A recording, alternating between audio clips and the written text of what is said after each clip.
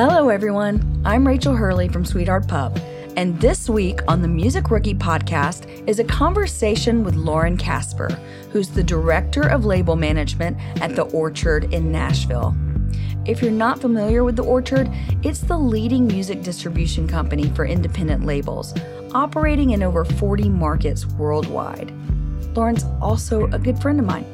We serendipitously met at Gonerfest in Memphis a few years back and then ended up working on several album campaigns together. So on today's show, we're going to talk about how to authentically connect with your fans, how important metadata is, and why having a plan for how you're going to release your music can help you get on those coveted playlists and other marketing opportunities. So let's get started. First of all, I just want to thank you for helping me out with this. I really appreciate it. We've worked together in the past on different projects, you at The Orchard and me as the publicist, and we have a few projects we're coming up to work on together. And I know we've kind of had some conversations before about what your kind of responsibilities are, and I've gotten some good information out of that, and I'm still unclear about some information. So I'm just going to dive in and ask you to tell us what you do at The Orchard and what a regular day is like for you. Sure. So I am our Director of Nashville Label Management. So that means I oversee our roster of clients that are based here, basically in the South. They have a range. We work with folks in New Orleans, in Alabama. We have accounts here based in Nashville, and I even have one in LA that's split between LA and Texas. So it's a broad range of labels. I am basically the main point of contact for all of these labels with their distributor, which is The Orchard. So from a typical day, I'm doing things like receiving everybody's release schedule, helping them fix their or work on their marketing plans and getting ready, advising on strategy for releasing music.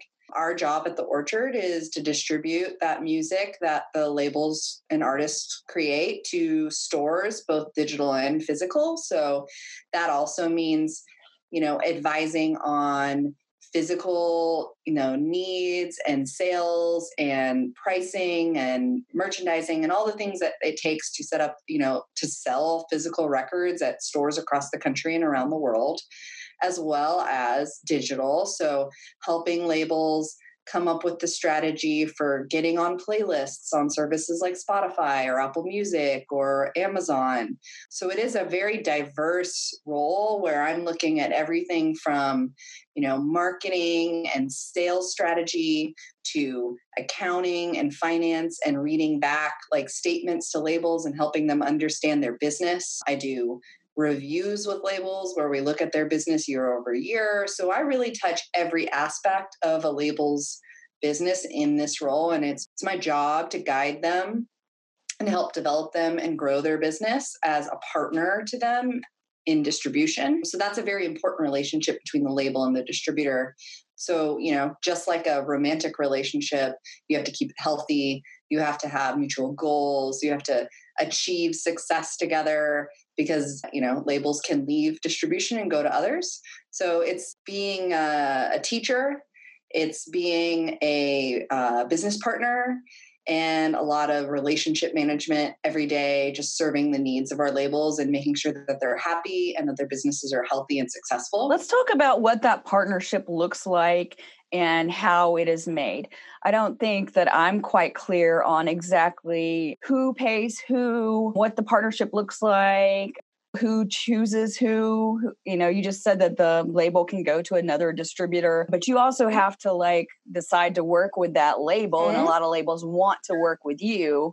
Well, every distributor has different sort of levels of service that they offer. So a big part, I think maybe the best way to explain this is as if I was a label looking for distribution. So, I'm a label that maybe has 4 staff and we release 10 albums a year, right? So you're looking for a distributor that offers you the resources that you need to be the most successful. So The Orchard is, the largest independent distributor by market share. we serve, thousands of labels, but we have, certain services that we offer that are different from others. So in-house advertising or strong relationships with all of the different digital service providers and a global sales team that is working releases all around the globe. We also do a lot of technical stuff like YouTube management and partnership.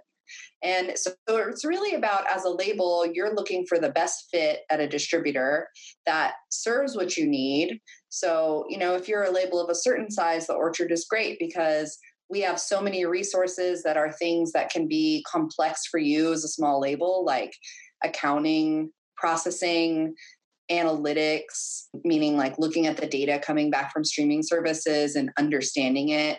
So we spend a lot of our Orchard services we're really focused on technology that serves our labels so that they have a lot of access to tools on demand without the need of another person helping them. If you are a smaller label, maybe it's just one person, you're starting it in your bedroom and you've got like your music and a friend's music, and you're just trying to put it out there into the world and get it up on SoundCloud and just make it available. You might want to look more towards somebody like a TuneCore or a CD Baby, where it's an upfront fee, you pay at one time. They're just pipes to get your music out there. And then they offer a lot of services that are dedicated to the DIY label or artist.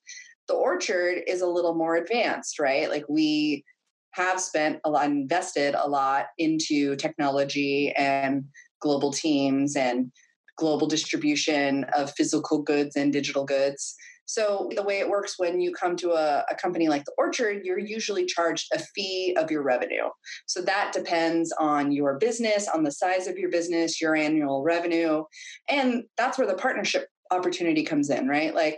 We're looking for people that we can partner, and we take that percentage off the top of their revenue of the sales that we help them achieve. So we want to look for people that are going to have a healthy amount of sales and streams and revenue coming in, that our fee is worth the investment we've made in employee time and services. And, to some extent, sometimes we offer advances, almost like getting a record deal, right? You are looking for somebody who is going to offer you what you need on contractual terms that are agreeable to your company. So, when we're looking at accounts, we have to think about long-term, does this label have a long-term path? Are we going to make revenue on this? Is it going to be worth our fee to take them on? So working with a person like me, I'm an expert. So I'm only going to work labels that have what we call frontline releases. So big new releases that actually take a lot of work and effort and are likely to be profitable, like winners, things that are going to be in the front line. That's not everything wins. It takes a lot of work. But so yeah, it's really there's so many different levels of distributor, and everybody. Nowadays, there are so many different independent artists with so many different kinds of needs. It's really just about matching where you're at as a business with a distributor partner that can help you either grow into the next level, support your needs right now, or help you manage, an unwieldy business that now you need to be able to tap into radio or larger marketing or other services like PR and promo and other things like that. So the Orchard is very big, and there are many others in between our size. Since we're the biggest fish, there's many from the bottom up, and there's a lot to choose from. So you should just always be looking for things that are what suit your business needs at the greatest cost benefit for you. There always comes a point where as you grow, you might have to pay more for some of these things because you just need more support than before. And that's really where leveling up from a TuneCore or a smaller distributor. So, but you don't work with any independent artists. You just work with labels, correct? Well, I only work with labels. We typically don't sign artists direct because an artist has many more needs than a label would. They need somebody to market their releases. They need press. And those generally are just hired out. If we work with an artist directly, they're usually signed to our artist services division, which is basically like you're going to pay a slightly higher fee, but we provide a lot of the services that a label typically would do for you. So that's artwork and design and manufacturing of your physical goods. It's hiring a press person. It's hiring a radio person, coming up with your marketing ideas. Those are all the things that like a label typically would do for an artist, whereas a distributor would just ultimately, at the end of the day, our job is to take your product from you and deliver it to stores and help it sell at stores. All of those other things are things that help it sell, but we as a distributor don't typically touch it. So there's a different level there. We do work with artists in that sense, and it's really cool and interesting that artists can now really own their career in that way and own their copyright and just pay people to do the label services for them. But, it's all a case-by-case basis. It depends.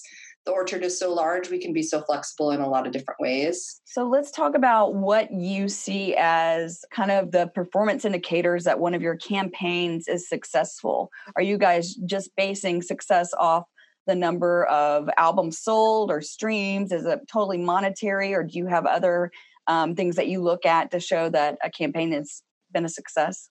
So we are very much driven by industry performance indicators, which are mostly, sales and streaming figures. We look to an industry resource here in the States called Nielsen. You might remember them as SoundScan. They have a new product called Music Connect, and that's where all of the different digital retailers and physical retailers report scans and sales and streams to this national company. And then that's the benchmark for most music industry people on the recorded music side for success. So, when we get a number one record, that's a win, that's success. But at another level too, I'm always looking at moments of success for even smaller labels, even if they're not going to sell, platinum records. I think I'm looking at growth in sales from release to release. I'm looking at, growth in streaming for an artist, getting them perhaps on more editorial playlists so that their audience can grow, social growth. If you're setting goals for each release and then achieving those goals, that to me is successful. And I think it's important to remember that there's a certain level of success for every artist or every label. And you're not always going to be able to get the number one record, but is it fun when you have like a number one song at radio and a number one album sold that week? Like that can be a really great thing, but that is, in independent music, more uncommon than common. So you have to find those other things that does this make me successful? And I think that ultimately comes down to like, are you in the green or in the red? So are you not working directly with many musicians? You're more working directly with the labels? Yeah, I mostly just interact with the people at the label. I'll meet with artists. I love artists. I love helping advise them on like how they should use their socials to promote their music. We're leaned on for all kinds of things like that. But the majority of my day-to-day is spent dealing with salespeople at the labels, product managers at the labels, presidents of the labels, because those are our clients. And it's their job to work with artist management who more often interacts with the artist. So if you do get a chance to interact with the artist and they ask you for a piece of advice, do you have a go-to piece that you give? Yeah, I think because my experience is so wrapped up into digital service providers or DSPs, as we call them, like Spotify, Apple Music, Amazon, I'm often asked by those artists, like, what should I be doing to make Spotify happy? So what I often tell artists is, make sure that you are authentically just talking about your music and giving your fans an opportunity to go experience it on whatever platform that they use. So whatever the current best practices are right now, whether it's using Spotify's Canvas feature and then making sure you're sharing that out to social so that Spotify can see you using their tools and engaging with their platform. That also benefits you because now your fans are like, "Ooh, this is cool. I'm going to go click and listen to this song on Spotify." those types of things are often what we advise artists on most often. So our job is to keep abreast of what all the different service providers are wanting to see from artists at any one point on their socials, and then feeding that back to labels and therefore management, so that as a part of everybody's album campaigns, they can build those moments into their marketing. So I most often advise artists to don't worry about being on playlists too much, because it's totally not in your control. Make sure you're talking about your music, and also just make sure that you're interacting with your community so that none of these services can ignore you. That should be your goal, like building a huge fan base so that your fan base is powerful. And if you ask them to go like your music on Spotify or pre-add your album on Apple Music, they do it. And if you can build that, then all of those services need you, because they want people on their platforms. They want people listening to music and subscribing to their services. And ultimately, those people are fans. So the artist has actually quite a lot of power if they have a deep, strong connection to their fan base and can get their fans to do stuff. Like if I post a pre-save, are people pre-saving? If they are, then that triggers all kinds of bells and whistles up on the other end, and that gets you featuring and promotion. So building that connection with your fans in a digital space, especially now, is so important. I just recommend artists make sure you maintain those relationships. Make sure you're building your email list. Make sure you're growing your socials and like engaging with your fans in communication, so that when you need that moment, when you need their help, they are ready to help you, and you have like a strong foundation. And I was reading something today that I was going to ask you about metadata in songs. Can you talk a little bit about that? Yeah. Metadata in general just means the information that is attached to the audio files. Metadata can include artist name, track name. There's something called an ISRC, which is a identifier that's assigned to the sound recording or the master. That means like this sound recording is this audio file, and wherever it lives on the internet, that ISRC belongs to this song. And the other important identifier that's in metadata is called a UPC, which you might know from like the grocery store and the barcode, right? That's a UPC. Well, that exists in a digital space too. And these are important things that services and companies like the performing rights organizations like CSAC, BMI, and ASCAP, as well as Sound Exchange and all of these different services, we all rely on these codes that help us identify what song is this, like what audio file is this. There can be many versions of a song, re-recorded versions, the album version, the acoustic version. All of those are going to have a different ISRC. And that helps all of these stores just identify what the product is. In cases of fraudulent activity, somebody might take your sound recording and put a different artist name on it and our track name on it. So because we know what that ISRC is, and someone has mapped that to a release, whether, that came from the distributor, that went to Apple Music, that went to Spotify, those stores scanned it. These days, everybody uses a fingerprinting technology, which means they actually map the sound recording and are able to then scan the rest of any other release in their database and find like, hey, this sound recording is exactly the same as this sound recording. And so that's why registering your metadata, registering your music digitally by uploading it through a distributor like us that sends it out to like all the societies and everywhere else, gives you a record of that.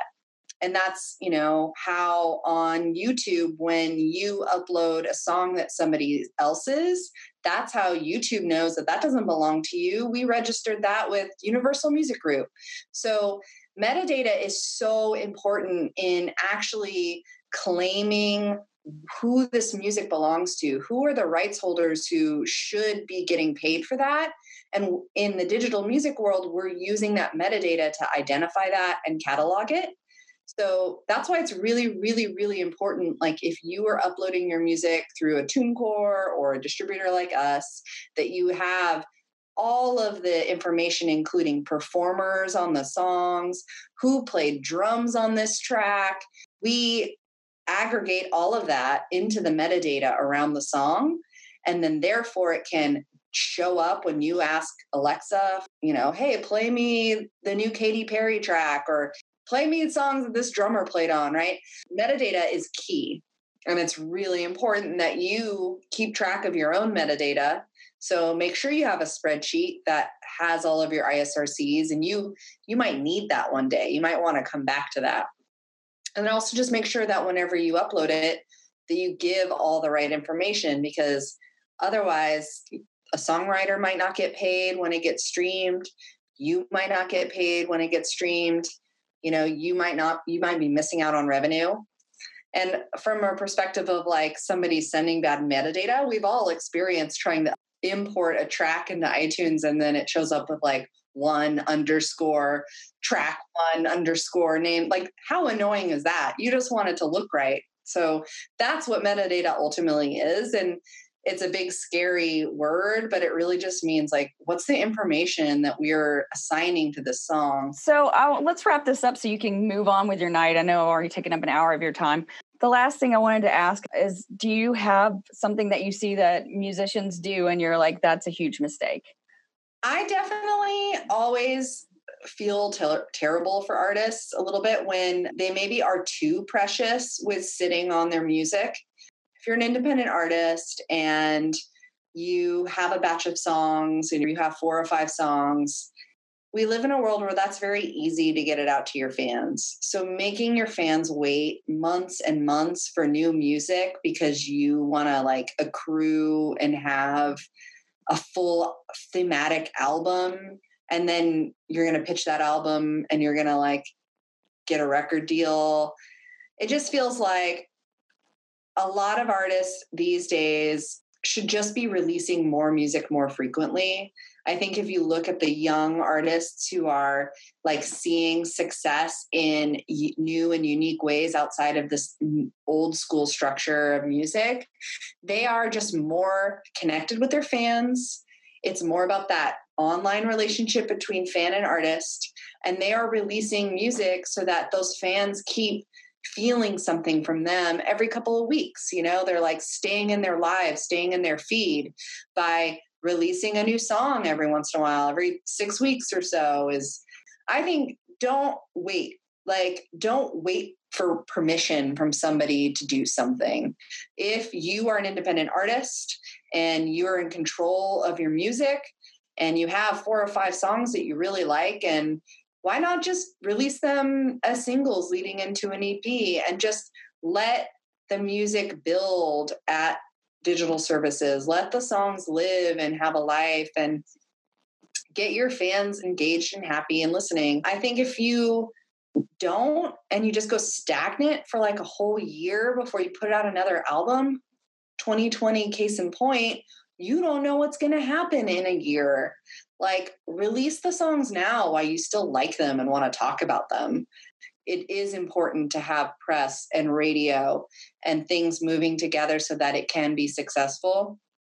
I absolutely believe in that 100%. And often a lot of time my job is to go back to labels and go, great, this is a great song, but what is your plan? Because of course, that's what digital services want to know as well. How are you going to build an audience for this song? What's your plan? How is it going to be advertised and marketed? And will I hear it on the radio? And will I see it on a movie? Those are important things. I'm not saying that you're not building plans around releasing these songs. You absolutely should know how you're going to market this on socials. What visuals are you going to have for this song? Are you going to have your press person premiere it? All of those things still apply. I just think that sometimes we put too much into the album campaign in an era where people are just like wanting a quick hit of a song, a track, new music more often from the artist that they love. And that year can be just such a long wait now. Like it's not like it used to be where you'd really anticipate it. Like that's why you see so many artists these days putting out a record and then like 6 months later, they might release like an EP of acoustic songs or remixes of this, because really your attention span is gone after a couple months. You forgot that record even came out.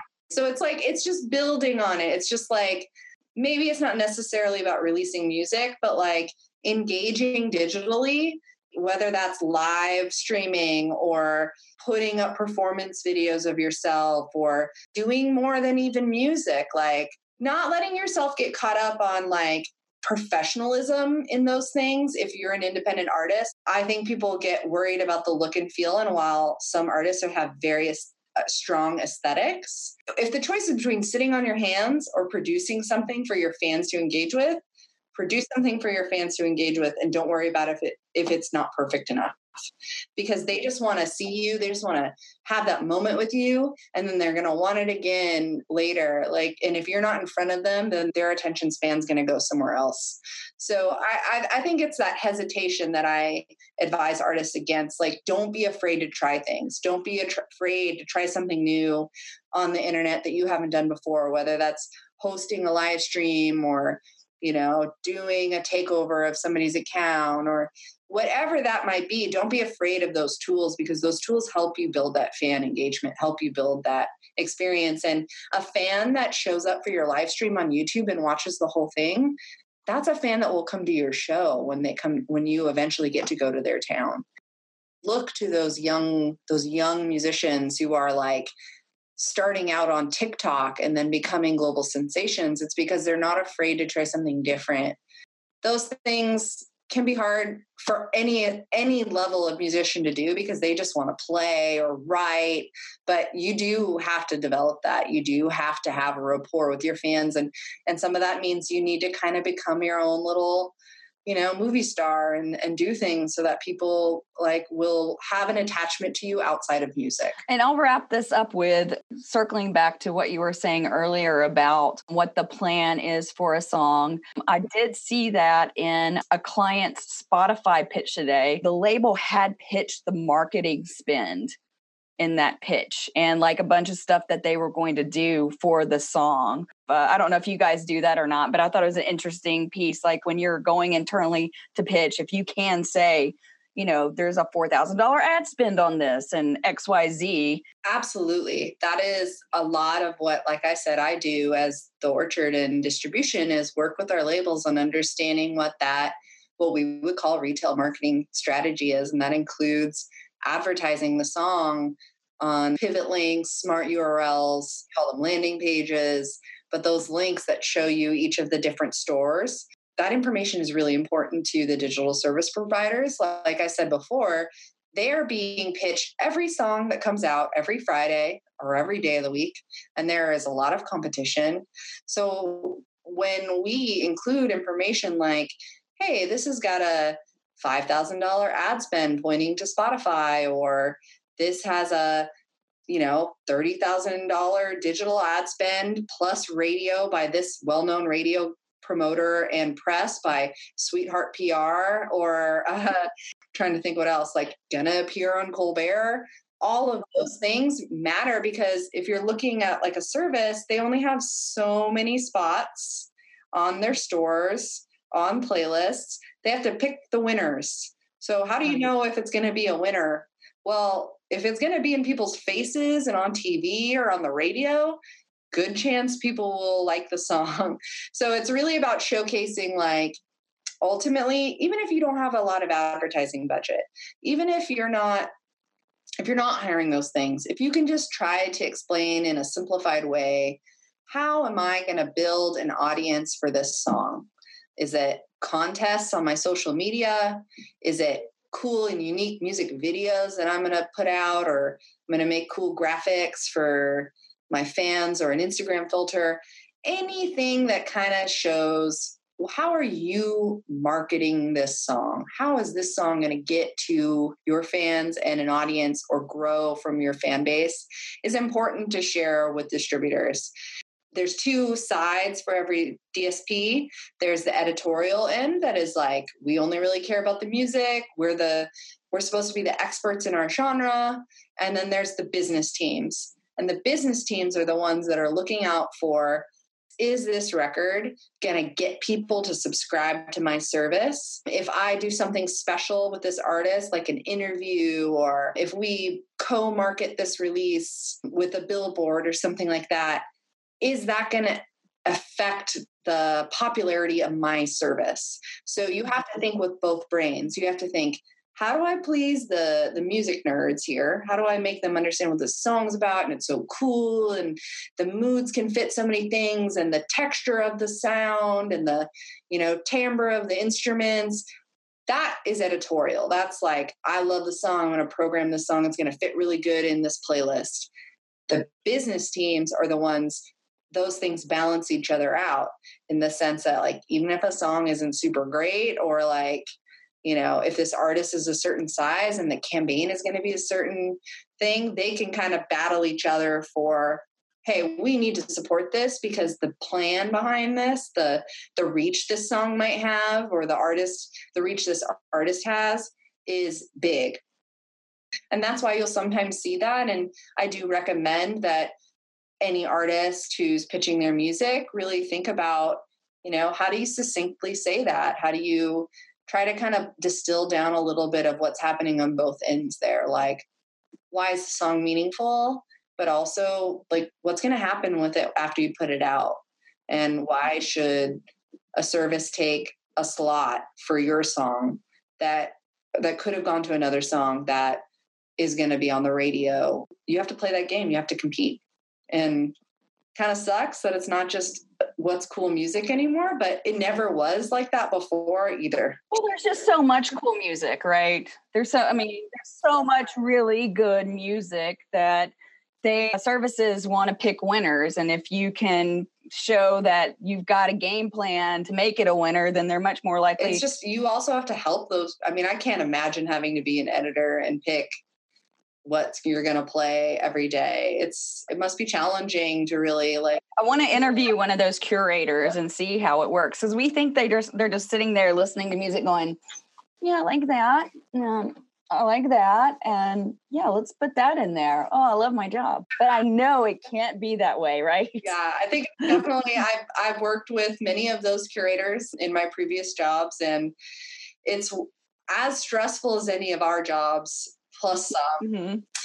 At the end of the day, it all takes a lot of work. It really does. And like I said, you can't rely on a playlist because there are so many factors there and so much competition that you need to have a plan of, how do I get people to listen to this song?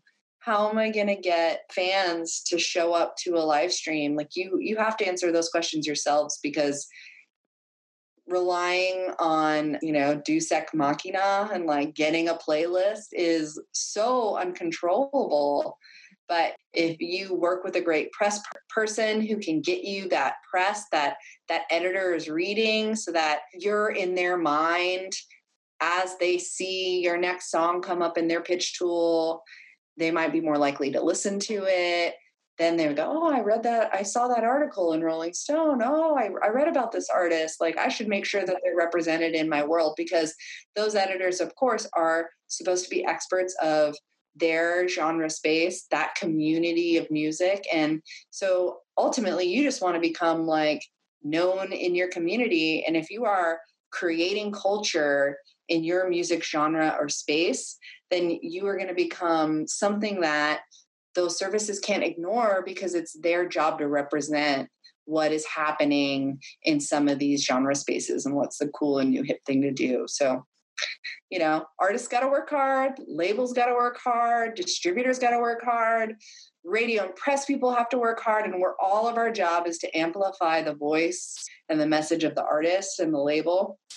And that, like, having a really clear, strong signal from the start is the only way it makes it through that big game of telephone of all the different people like yourself and I that have to, carry on that message on a tin can down to the next person on the other end, it can be challenging. So being really strong in your foundation, having your plan, and then being really good to all the people on your team will really help you That's win. right. Be nice to the people on your team. Anyway, I will wrap this up. Thank you so much for chatting with me. I really appreciate it. It was great to catch up. Yeah, it's so great to hear from you. And I hope people learn something. And, thanks for having me on your show. And there you have it. Thanks again to Lauren for taking the time to chat with me this week. And thank you for listening to the show. If you're interested in more insider information just like this, be sure to check out our weekly newsletter. You can sign up on sweetheartpub.com. And don't forget to subscribe to the podcast to be notified when the next one comes out. If you've got a specific question, feel free to tweet me or shoot me an email. I am not hard to find. Now, go do something useful.